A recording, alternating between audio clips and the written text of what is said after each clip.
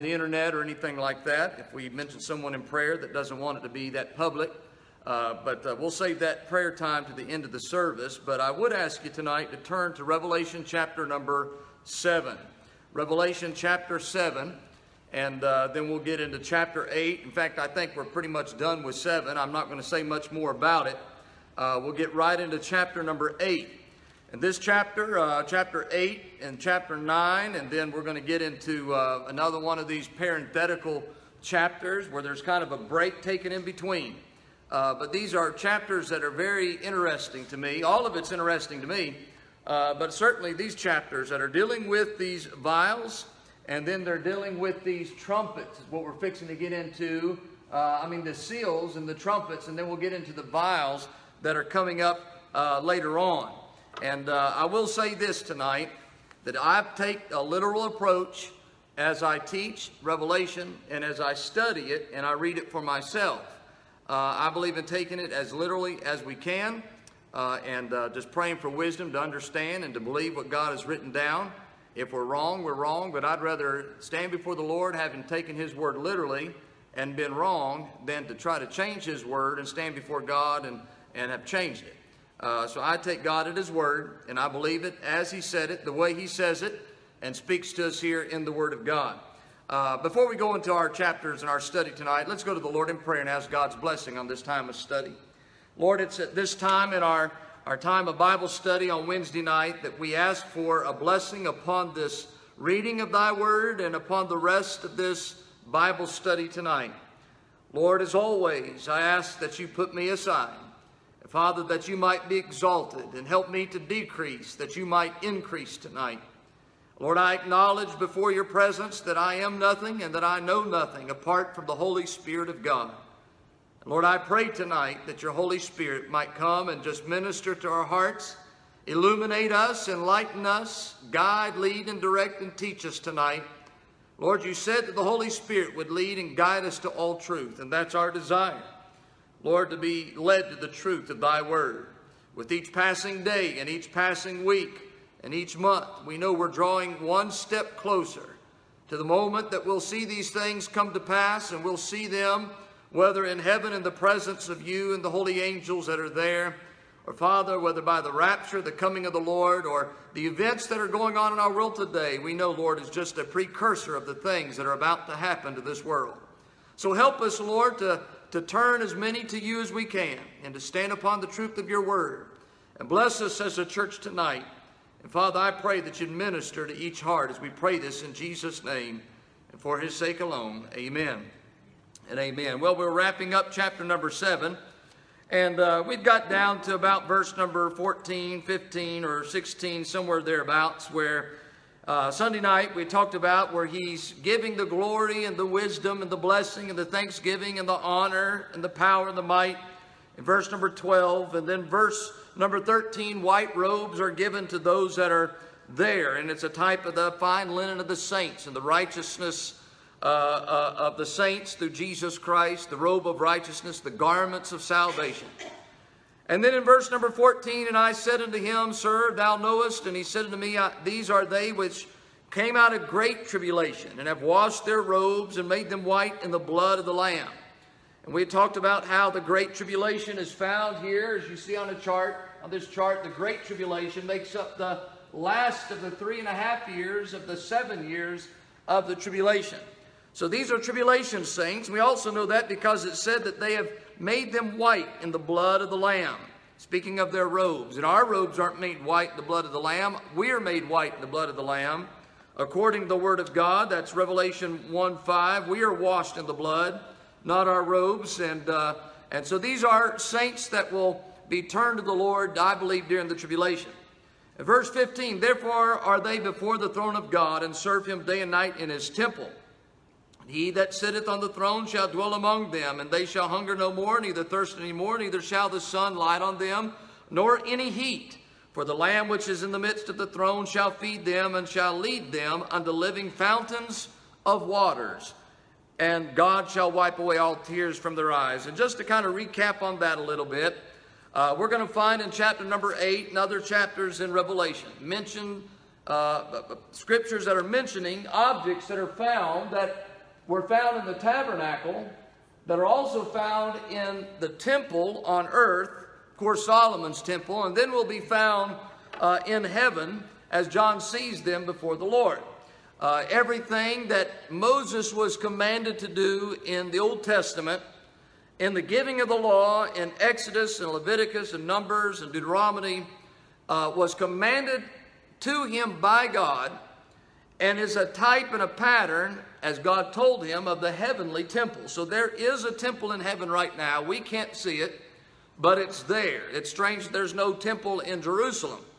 That was destroyed throughout history, even before the time of Christ, and then rebuilt.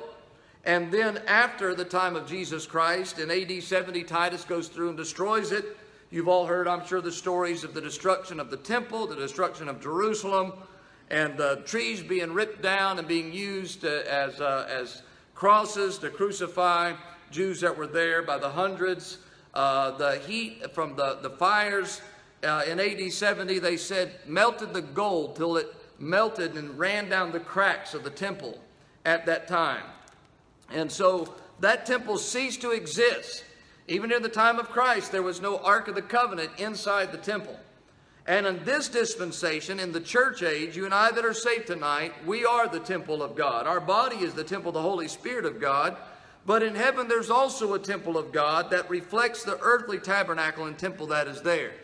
And so it talks about them serving God in the temple and the fountain of water of life, and we'll read about that later towards the end of Revelation. There is a river of life that flows out from the throne of God, and so there is a river that is mentioned that is there.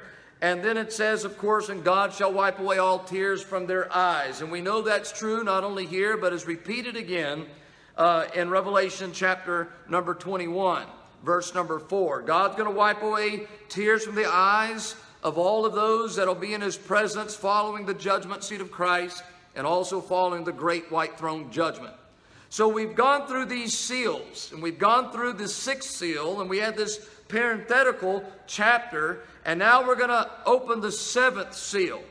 And I want us to understand tonight that the seals contain punishment that is given to man that he brings upon himself. What's going to follow in the form of the trumpets begin the judgment of God that he's going to inflict upon man. So one is man upon man's self, and now is going to be God upon man for his actions. And they're worse one after the other. We're going to see that the seals are nothing compared to the trumpets, and the trumpets are nothing compared to the vials. It's getting worse, and with each seal it got worse. Well, with each trumpet it's going to be worse, and it's as if the seventh seal that's here, the silence we're going to read about, it's like there's an umbrella under it of the seven trumpets that follow under the seventh seal. So let's go ahead and look in verse number 1 of chapter number 8. And when he had opened the seventh seal, there was silence in heaven about the space of half an hour. And I saw the seven angels which stood before God, and to them were given seven trumpets. And another angel came and stood at the altar, having a golden censer. And there was given unto him much incense, that he should offer it with the prayers of all saints upon the golden altar, which was before the throne. And the smoke of the incense, which came with the prayers of the saints, ascended up before God out of the angel's hand. And the angel took the censer and filled it with fire of the altar and cast it into the earth. And there were voices and thunderings and lightnings and an earthquake. And the seven angels which had the seven trumpets prepared themselves to sound. The Bible speaks in verse number 1 of there being silence in heaven for the space of half an hour. I've researched this for years, and just about any study Bible commentary I can get my hands on, and just talking to other preachers and Bible teachers, and nothing has ever really been satisfactory as to explain the silence of the space of half an hour in heaven. It's one of those things that there's just not anything that kind of correlates or corresponds with this passage. We don't know exactly what this is about. As far as the half an hour, is that 30 actual minutes? Is that 30 prophetic minutes? What's the symbolism of the silence there? But about the best that I can come up with is that from the time that heaven was created And from the time the angels and the cherubim and the seraphim have been praising God, from the time that the first of the saints of God, and we think about Adam and all of those that have followed, that are there in the presence of the Lord, and those in the New Testament church age that have been there for the past 2,000 years, there has never been silence in heaven.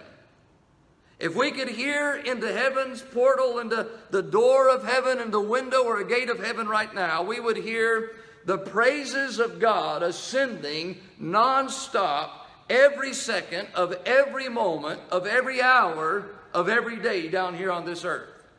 Angels and seraphim praising God, saying, "Holy, holy, holy, Lord God Almighty, which was and is to come. The whole earth is full of thy glory." We just read about in the last chapter the praises in verse 12, all blessing and glory and wisdom and thanksgiving and honor and power and might be unto God, unto the Lamb. We hear of harps being played in heaven. We hear of songs being sung in heaven. We hear of all these things that it's a noisy place, but it's a good noise. It's the noises of adoration. It's the noise of worship. It's the noise of praise. It's the noise of exaltation to God. And for 30 minutes, half an hour, there's going to be silence for the first time in heaven. Now, what a moment that would be to hear in heaven the sound of a pin dropping. And the silence that'll take place is just momentarily before the outpouring of the judgment of God upon the earth in the form of these trumpets that are yet to follow. And the trumpets that are going to be sounded are sounding an alarm of judgment upon the earth. The seventh seal is open and the silence takes place, and what follows in verse 2 down through the rest of the chapters, especially in verse 7, is going to be the first trumpet's going to sound. But there's this moment of silence when the seventh seal is open, where the prayers of the saints is emphasized. And we talked about this in a previous chapter, but just to kind of recap because of the information that's here. In verse number 2, he talks about the 7 angels which stood before God.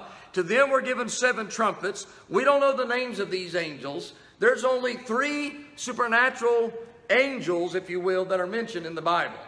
One is Michael. He's called the archangel. We read about Michael the archangel. We read about Gabriel. Gabriel's the one that announces the birth of the Messiah. He's the one that stands before Zacharias. He's the one that stands before Joseph and Mary and tells them that she would conceive and bring forth the Son of God. And Gabriel, in fact, in Luke chapter 1, verse 19, says to Zacharias, he said, "I am Gabriel, which stand in the presence of God." He might be one of these 7 angels that's in the presence of God. These are 7 specific angels out of an innumerable company of angels that have a certain task and a certain purpose to fulfill by the command and order of God. So these 7 angels are there. We know of Michael. We know of Gabriel. We know the other is Lucifer. And Lucifer is not technically an angel. He's a cherub in Isaiah 14 and Ezekiel 28.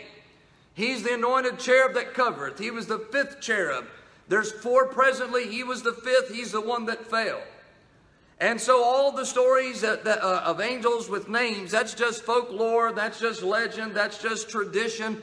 The Bible only records these angels as being named, Michael and Gabriel. But yet we know that angels have names because the Bible records that fact and says that God knows every star, every angel's name, and he gives to them a name in glory in heaven.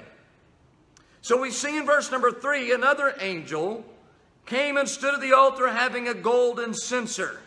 There was given unto him much incense, that he should offer it with the prayers of all saints upon the golden altar which was before the throne. And the smoke of the incense which came out of the prayers of with the prayers of the saints ascended up before God out of the angel's hand. The prayers of the saints are mentioned as it was in a previous chapter. If you remember in the story of the tabernacle and in the temple, you have a brazen altar and you have a golden altar. The brazen altar is for sacrifice. It was 5 by 5. It pictured hell. It was the same height of the Ark of the Covenant. It was the same height as the mercy seat to the sacrifice that was offered on the brazen altar. In order to ever get into the presence of God, you had to first go through a sacrifice as you made your way into the holy place in the Holy of Holies. You can't get in the presence of God without dealing with a sacrifice. It's a picture of Jesus' sacrifice for us on the cross, and it's a picture of hellfire, an eternal sacrifice. Those that are in hell tonight, as horrible a thought as it is, according to the Bible, are burning sacrifices. Their torment, the smoke of their torment, the Bible says, ascendeth up before God forever and forever and forever. You can either accept God's sacrifice on the cross, His Son, or you have to pay the price for your sins yourself. It's as simple as that. But there is embers and there's coals that are burning on this altar. And so the incense would have been placed in something about like what this priest, if you can see here, is carrying.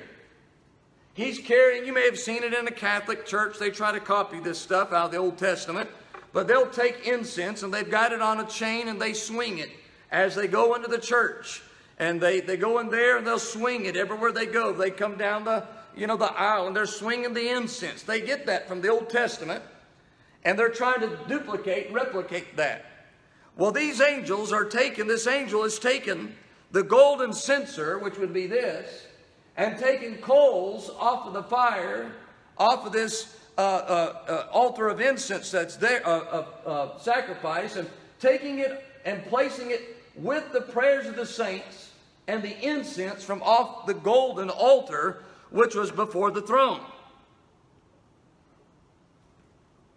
Now, something that came to my mind as I was studying this even today.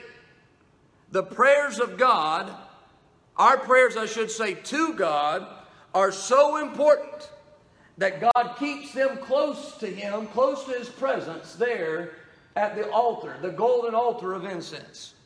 When we pray, our prayers are coming into the very presence of God, into the Holy of Holies, into the mercy seat, into the throne room. That's why we can come boldly before His throne of grace, that we may obtain grace and mercy and help in a time of need. God looks at our prayers that significantly. The other thing that I was thinking of is how that our prayers are being somehow kept and in store.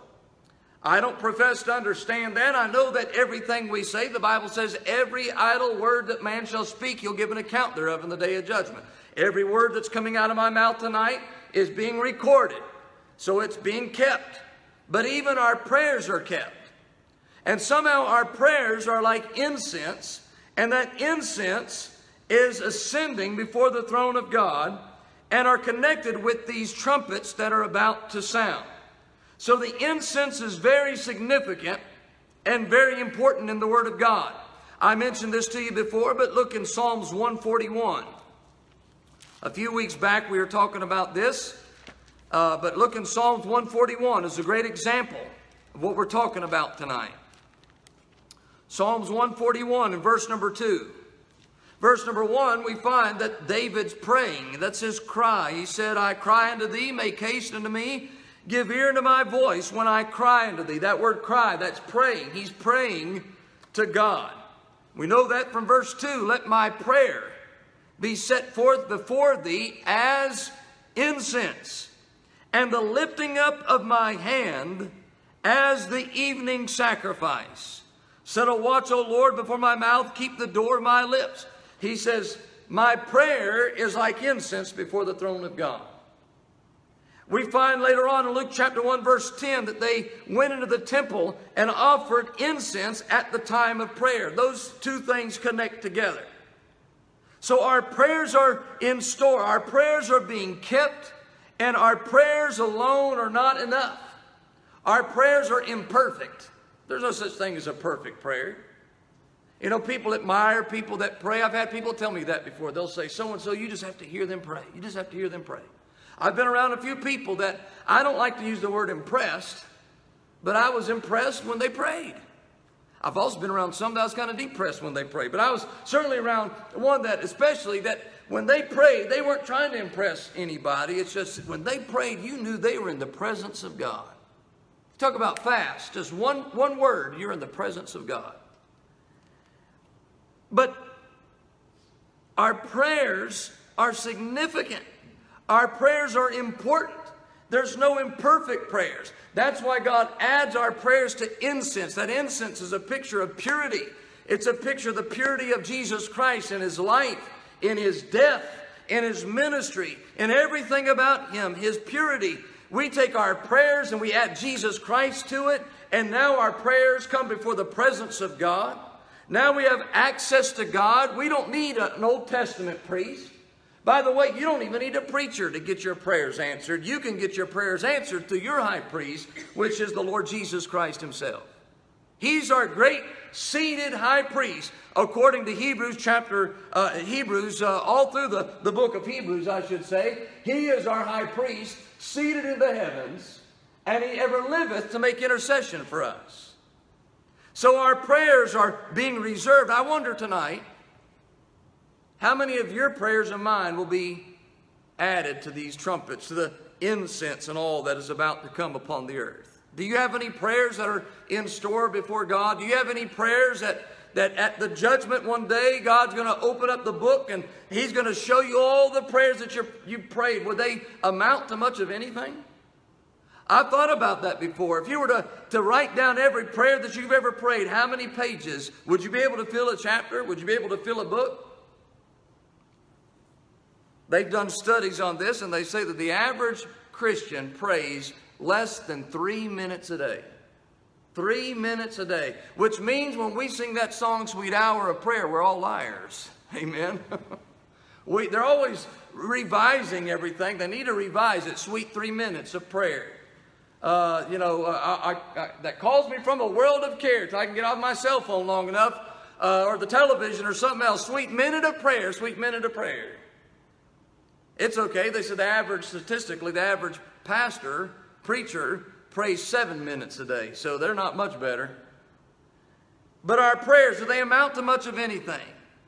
True prayer is what the Bible's speaking about. In verse number 4, the smoke of the incense which came with the prayers of the saints ascended up before God out of the angel's hand. And the angel took the censer and filled it with fire of the altar, and cast it to the earth, and there were voices and thunderings and lightnings and an earthquake. What's getting ready to follow is connected with natural elements. Up until this point, we've been seeing these seals open in the form of white horse riders, red, black, pale, the souls of the martyrs that were there. There's some changes that are taking place on the earth, but here something is now going to take place with the elements of this world, the natural elements, the sun, the moon, the stars, the land, the trees, the seas, and all these things are going to be impacted by the judgment that's coming to this world. The voices, the thunderings, the lightnings, and the earthquake are all images of the judgment of God that's coming. The voices of God. Voices are connected with not only the voice of God, but the second coming. Behold, He cometh with a shout. The Lord Himself shall descend from heaven with a shout, and the voice of the archangel. Those voices are very significant and important. Back when Moses received, well, I don't have it up here, but back when he received the 10 Commandments, and he's up there on Mount Sinai, the Bible says similarly there was voices and lightnings off the mountain, and smoke ascending off the mountain, and fire unfolding itself on the mountain, and earthquakes, to the point where the people came to Moses and they said, don't let God speak to us anymore. You go speak to God for us. We don't want to hear the voice of God anymore. Can you imagine that scene? Every time I read that, that does more for me than any science fiction film I've ever seen in my life. Can you imagine seeing this mountain from a distance and seeing the fire of God just fall upon it, And like the burning bush, the mountain is burning, but it isn't consuming the mountain.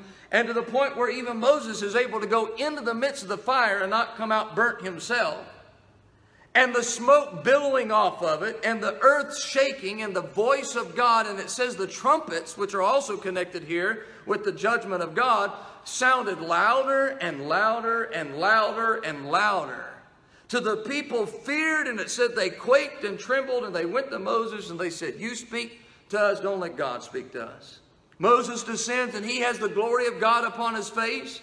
He covers himself with the veil from that point forward because he was in the presence of the Lord when he heard all these things and seen these things. I mean, it was terrifying to the nation of Israel. Don't you know it's going to be terrifying to this world? There's an indication throughout Revelation that a lot of these things, it's almost as if the veil between the supernatural and the natural has been lifted, and natural things are taking place like they always did down here, but now supernatural things are happening, and people may very well be hearing and seeing these things with their own eyes, even though they're lost. We know that from many passages that tell us that they'll cry out to God, and not in repentance, but in blasphemy. And they'll say they're cursing God, and they're blaspheming the name of God for all the things that are going on this earth. Verse number 6, and the 7 angels which had the 7 trumpets prepared themselves to sound. The 7 trumpets, as we said, will be worse than the 7 seals. These events correspond with many passages in the Bible, but I want you to look in the Old Testament, the minor prophet book of Joel. Look back in the old minor prophet book of Joel.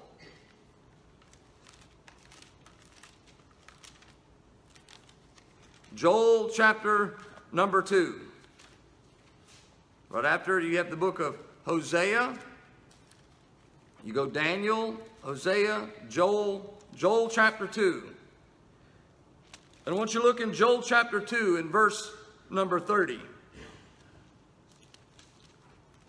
If you have a study Bible, it may have a little heading above it. It'll say something along the lines of the signs preceding the second advent, the day of the Lord. Many of these companion passages, Isaiah 13, 9 and 10, Isaiah 24, 21, 23, Ezekiel 32, 7 through 10, Matthew 24, 29 and 30. Listen at verse number 30, though, and I will show wonders in the heavens and in the earth, blood and fire, pillars of smoke. Verse 31, the sun shall be turned into darkness, and the moon into blood, before the great and terrible day of the Lord come. And it shall come to pass that whosoever shall call upon the name of the Lord shall be delivered. For in Mount Zion and in Jerusalem shall be deliverance, as the Lord hath said, and in the remnant whom the Lord shall call. Joel says prophetically the same thing that John sees in Revelation. He says the events that are going to be happening with the hail and the stars and meteorites and the sun, and all these things are going to happen in the last days. And by the way, are focused on and centralized on Jerusalem. When we read about passages that are going to talk about the sea and the land, no doubt it's going to affect the whole globe. But it's primarily emphasizing the land around the nation of Israel. When it'll say the sea, it's not necessarily speaking about everything in the Pacific Ocean or in the Atlantic Ocean, although it probably will affect all of that. It undoubtedly would have to, but the emphasis are on the Mediterranean Ocean. It's just like the flood. I hear all these stories about it was a localized flood in Noah's day. No, it was a globalized flood.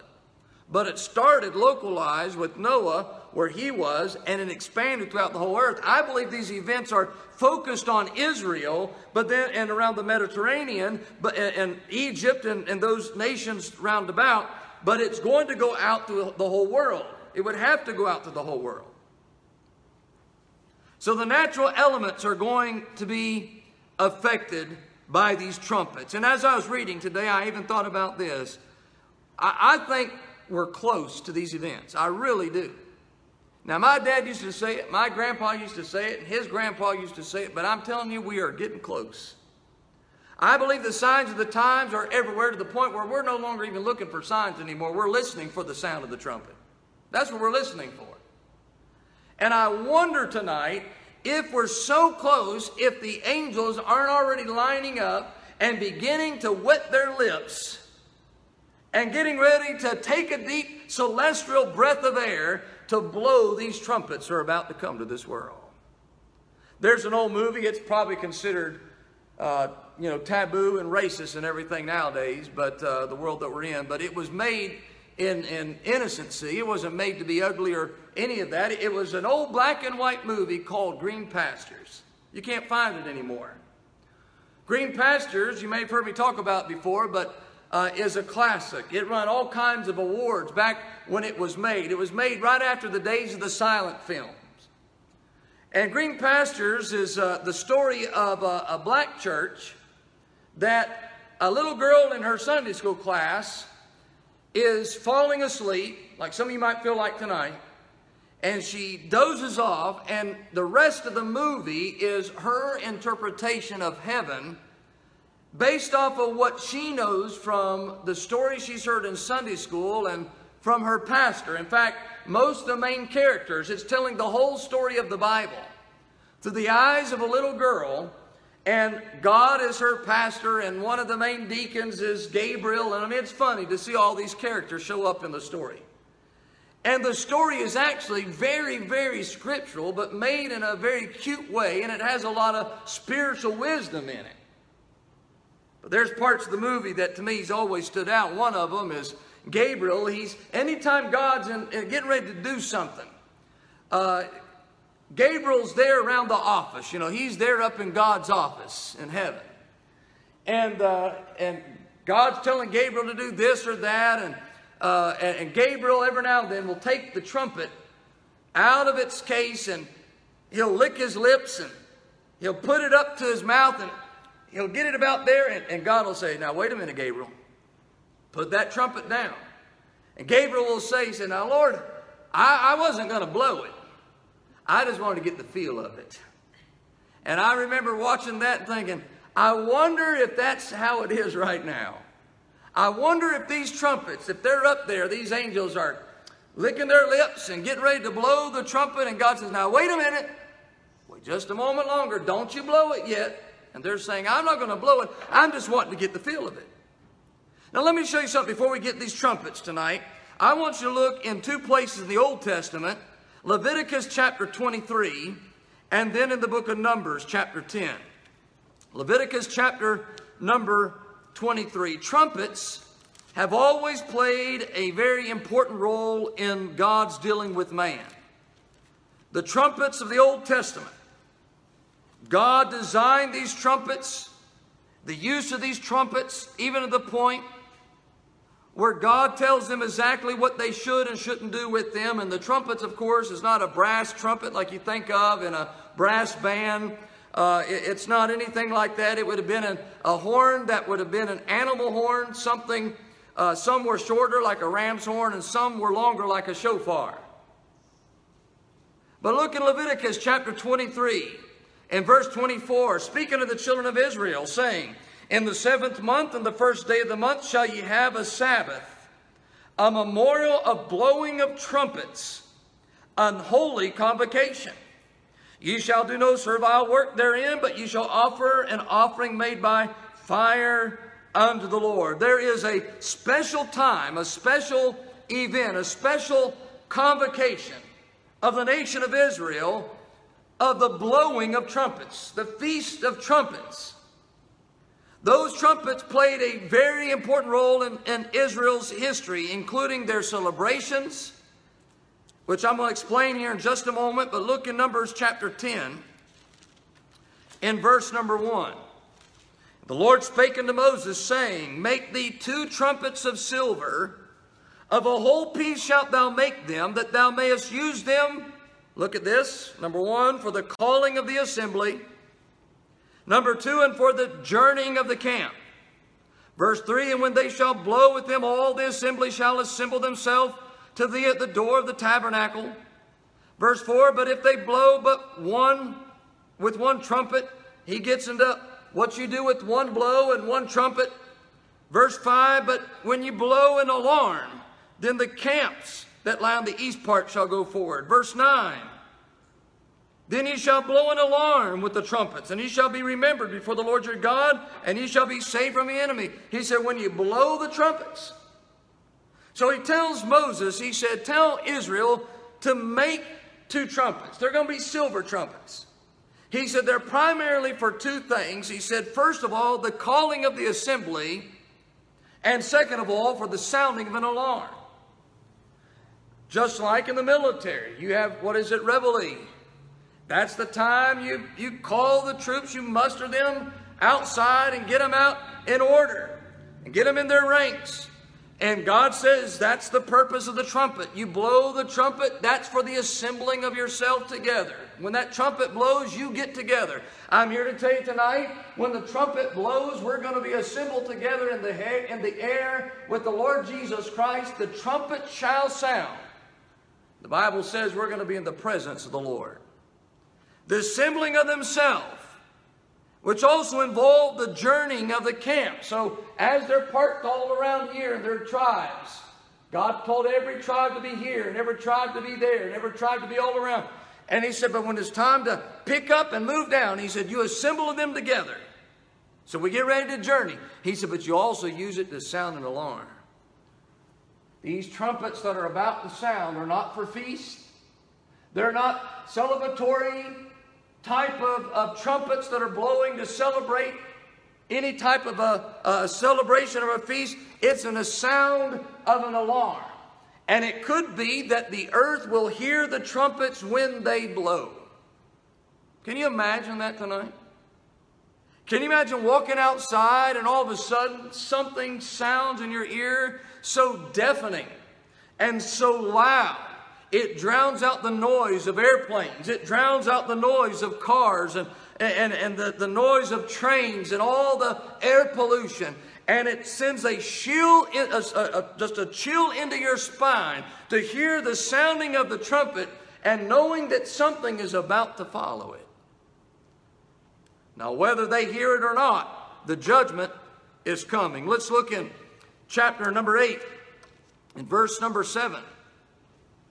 The first trumpet, the first angel sounded, and there followed hail and fire mingled with blood, and they were cast upon the earth, and the third part of the trees was burned up, and all green grass was burned up. The first trumpet, when it sounds, that trumpet blows, and it's involving hail. But it's not just normal hail. It's supernatural hail. It's hail that's mingled with blood and fire.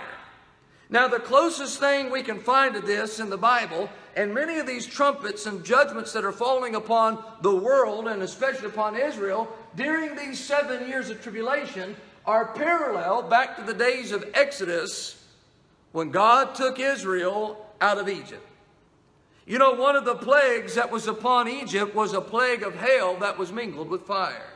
It was absolutely destructive.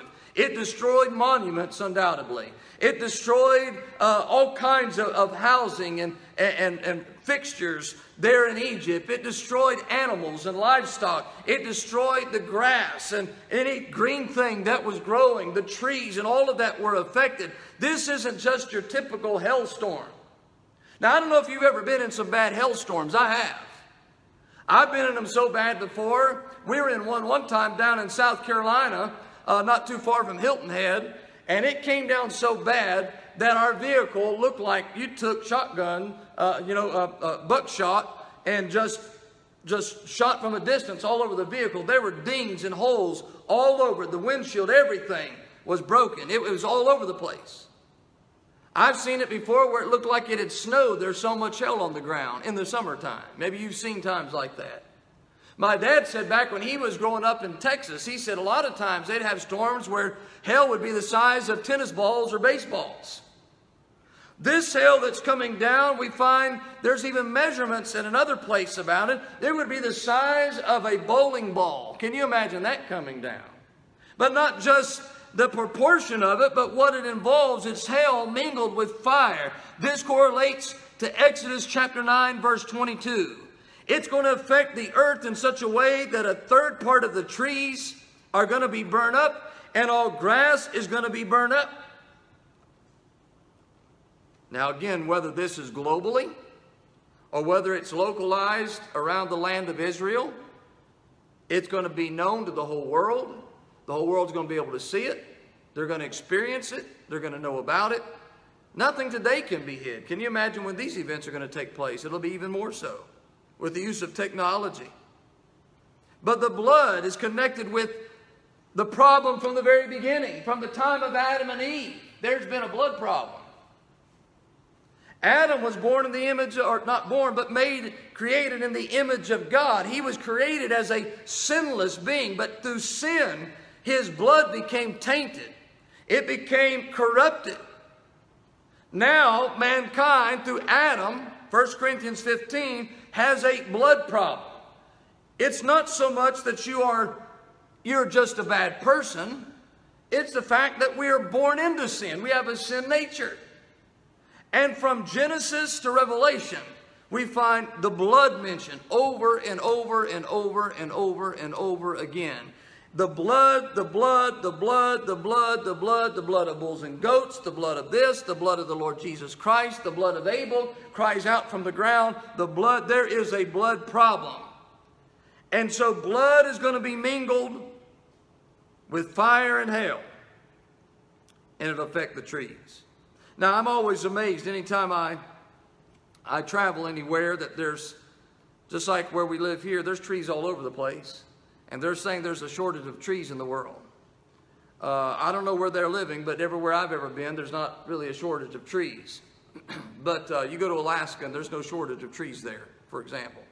You go down to Arkansas, there's no shortage of trees. There's pine trees so thick. Down in South Georgia, the pine trees are so thick you can't hardly see anything through it. The scenery is, if you want to see mountains, you see ant hills. And if you want to see scenery, you see pine trees. That's about it in South Georgia. And but the trees, imagine the trees being destroyed. You ever have a tornado come through or been in an area where you've seen the path of a bad storm come through? And it's something that's kind of heart-wrenching when you see the trees toppled over and the tops out of the trees and branches everywhere. Imagine not just some, but a third of the trees and a third of the grass is going to be affected. That's the first trumpet. If that's not enough to get your attention, look at the next one. Verse number 8.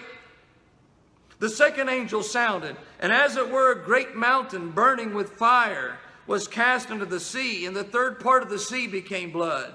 And the third part of the creatures which were in the sea and had life died, and the third part of the ships were destroyed. We don't know any interval. We don't know how long it takes. Obviously, we know there's 7 years. Obviously, we know there's the Great Tribulation, which is the worst part, the 3.5 years that's there. But we don't know if it's one back to back. As soon as one blows, the very next second another one blows. But they're blowing in sequence. And as the trumpets are sounding the alarm and sounding the judgment of God upon the earth, one follows the next worse than the one before. It's almost as if the world don't even have time to react to the trees and the hail and all that's been destroyed by the hail before they hear the sound of the trumpet. And what follows is a great mountain burning with fire. Now, again, nobody knows exactly what this is. The best guess would be a meteorite. We know that when the Lord in Daniel chapter 2 verse 34 to 35 and other places wanted to compare what he's going to do to the 10-nation federated kingdom that's going to be in control under the rule of the Antichrist during the tribulation, he says that a great stone, not cut with hands, is going to fall upon the feet, those 10 toes, which represent 10 nations, the clay and the stone. And the stone cut out of the mountain, which represents the stone of the millennial kingdom of Christ, is going to fall upon the feet of those nations and symbolically destroy it. We also see that there's going to be a burning mountain falling down from the sky. Now, here's what I take away from it. It's almost as if the world has an insight to these things that they don't even recognize they have. By that I mean Hollywood produces movies all the time about the things we're talking about. They just don't connect the dots with it biblically. There's been movie after movie about natural disasters. There's been movie after movie about a meteor coming to Earth. And what are we going to do when it's a meteor coming to Earth? I read an article not too long ago about some meteor that they said it was the closest one that came to the Earth in so many hundreds of years or something. And it skipped by our orbit or whatever. But they were, you know, if it had been a few hundred miles this way or that way, it could have destroyed this or that. They are infatuated with the idea that there's a meteor that's going to hit the Earth at some point and what to do about it. Where do they get that from? If you read your Bible, God tells you it's going to happen. Now, of course, they don't believe the biblical record of it. They make up their own accounts. I've heard, and I'm sure you have too, that dinosaurs were destroyed because a meteor hit the Earth 4 billion years ago.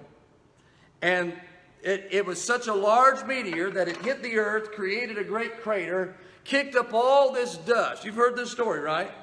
Kicked up all this dust that darkened the sun for so long, it changed the temperature of the Earth. And because it changed the temperature of the Earth, everything died because nothing could grow, things burnt up, reptiles, you know, dinosaurs died because they couldn't have the warmth of the sun, all these things. And you say, well, where's the evidence of that? There is none. It don't exist. The evidence is in their mind. Yes, there's evidence that meteors have hit the Earth, and large ones. There's huge craters. You've seen pictures of them. There's some that are in the ocean. There's some out there, out west. Huge craters. There's not any evidence that supports that that was what wiped the dinosaurs off the face of the earth. None. Zero. But it's in the textbooks, and that's what children and young people are taught from the time they're in grade school, why dinosaurs are no longer existing on our earth. Because a meteor at some point did what the Bible says is going to happen in the future. It did it in the past. But see, now they're so infatuated by it that they make movies about it. They believe it's going to happen. All these 2012 movies, remember that when it came out? And, I mean, all these movies about the last days of mankind, huge tidal waves are going to wipe out the world because a meteor hits the oceans, or a huge earthquake that's going to shake everything. We watched one the other day, a low-budget movie about a 10.0 earthquake going to hit out in California. There's a movie a few years ago with, you know who The Rock is, the actor, The Rock, right? Don't act like you don't know who he is. You know who he is. And Dwayne Johnson, that's right. And he made this movie about the San Andreas Fault out in California and what's going to happen when a huge earthquake hits it. The Bible says it is going to happen. And they know it, but they don't want to connect the dots back to God. Imagine a meteor, not just a little shooting star, but something that's going to hit to the point where, look at the effects of it again. Verse 9, and the third part of the creatures which are in the sea and had life died, and the third part of the ships were destroyed. There's a whole lot of ships out there in the ocean right now. The ocean's a pretty big place. There's a whole lot, whether military ships or whether commercial fishermen or just, you know, pleasure-type vessels that are used just to cruise out there in the water. A third of them are going to be destroyed. The trillions and trillions of fish and whales and all the things that are in the ocean are going to die when this giant mountain of a rock that's burning is going to come down in our atmosphere and hit the sea. And the Bible says not only that, but it's going to become blood. What does that sound like? Remember back in Exodus, what was that miracle that Moses did before Pharaoh and his magicians? He turned the water into blood. And I was taught that wasn't real blood. I was taught that it was a red tide. And it was some kind of plankton-like things that turned the water red, the water of the Nile. And it gives it kind of a reddish tint. That it wasn't real blood. It was just these little plankton-like creatures that came into the Nile River. That's what I was taught in Bible college. Kind of strange how they took their pitchers of water that they already had with them and poured it out on the earth, and it became that same blood as well. And the Bible says the rivers and the fountains of water turned to blood too. That may be a bigger miracle than just turning the water to blood. Is how would you get all of those little creatures into the pots in the homes and in the pots in the and the houses, the cooking dishes, the water fountains and everything. I also heard that it was a volcano that erupted. You've probably heard that one too, that it was a volcano that erupted nearby, and the lava and all that came in the water. I mean, there's all kind, anything but believe what God said, right? Anything but that. Imagine a great mountain like Mount Everest hitting the ocean right now. There's a movie called Deep Impact. You ever heard of that one? Deep Impact. That's the idea. It's going to hit with a deep impact. It's going to happen. The Bible says a third of the sea will turn to blood. A third of the sea creatures are going to die. This parallels Exodus 7, verse 20 and 21. Let's get one more tonight. Verse number 10. And the third angel sounded, and there fell a great star from heaven, burning as it were a lamp. And it fell upon the third part of the rivers and upon the fountains of water. And the name of the star is called Wormwood.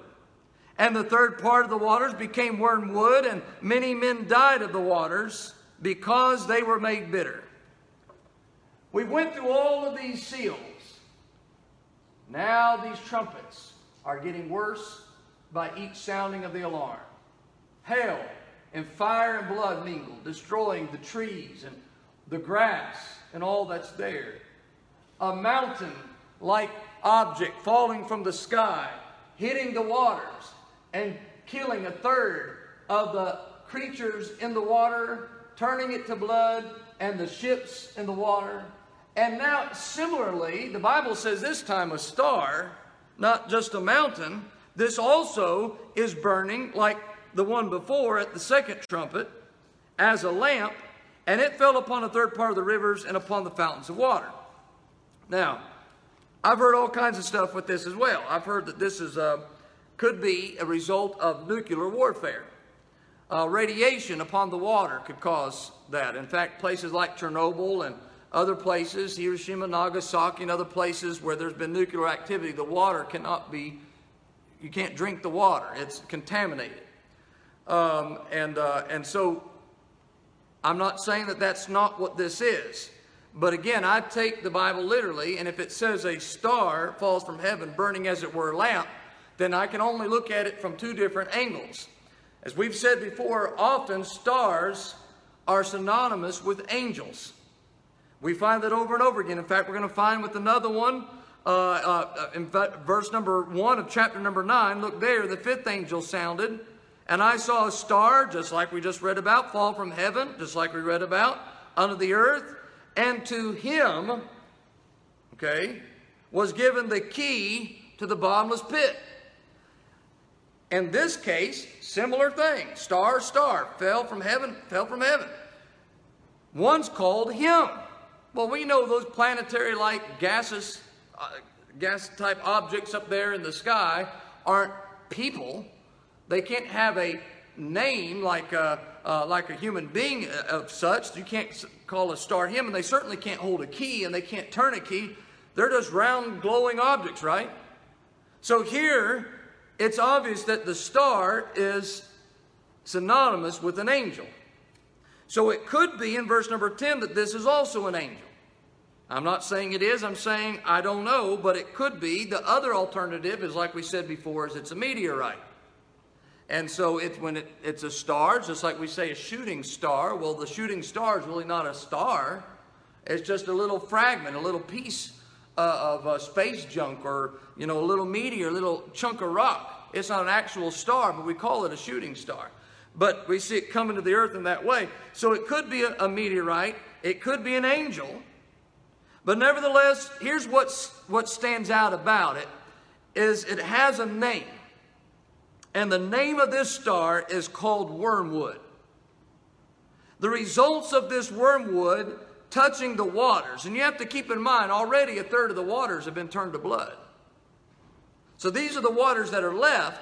When these waters that are left are struck by the wormwood from this star, It's now undrinkable. It's going to kill people if they try to drink it. This is going to affect the fresh water that they drink.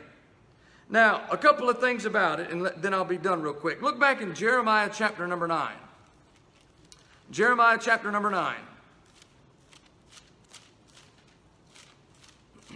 Wormwood is not just mentioned here, it's also prophetically mentioned in Jeremiah chapter number 9.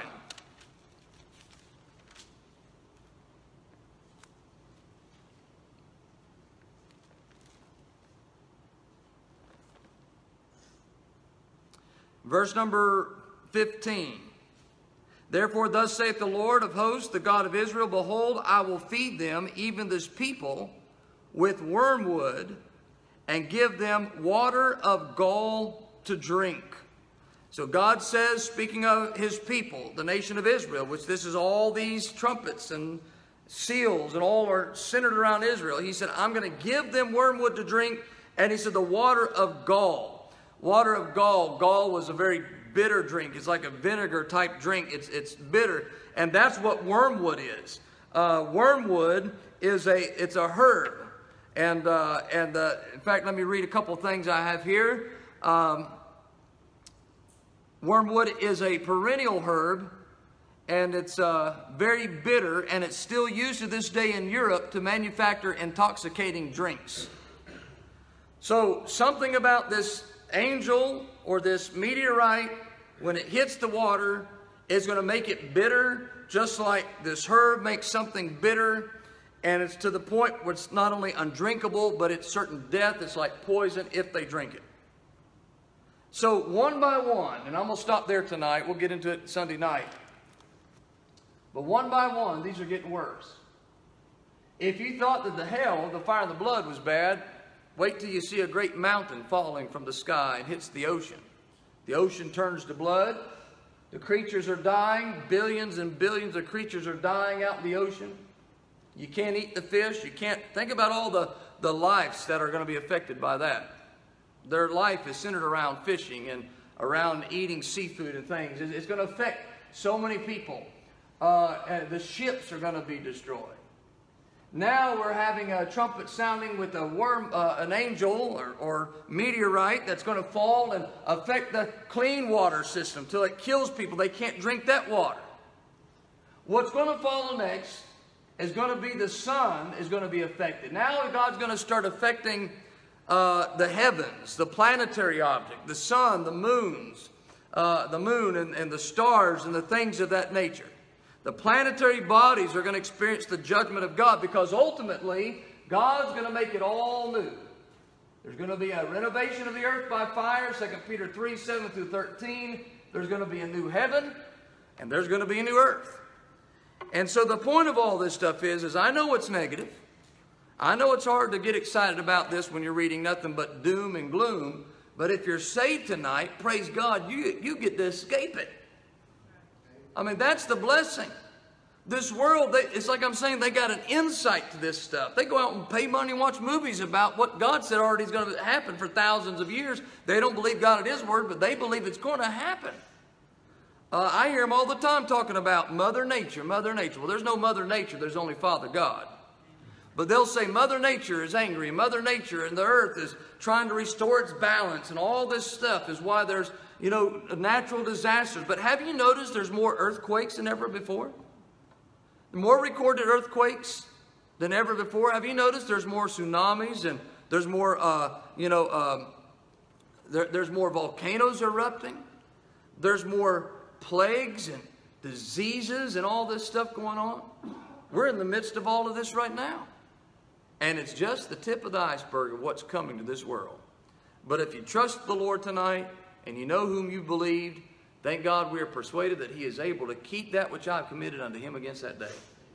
I don't have to worry about it. That's why I don't fear going through the tribulation. I really don't. I don't see any biblical support that we're going through it. I believe we're going to be long gone.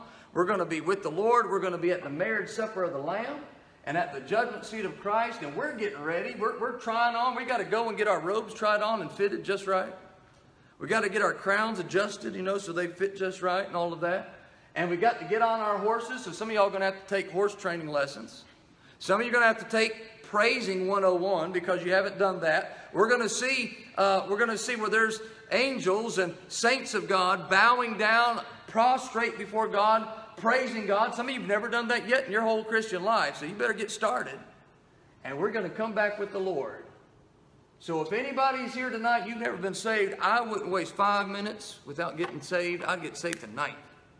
If anybody watches online, I pray the same thing for them. Don't put it off, because it could happen tonight. That trumpet could sound, and we're going to be in the presence of the Lord, and the worst of the worst events are yet ahead to this world if you don't know Jesus Christ as your Lord and Savior. I'm going to end with that tonight. We'll get back into this chapter, finish up chapter 8 Sunday night. But at this time, I'll finish our live stream, and we'll get into a couple of prayer requests.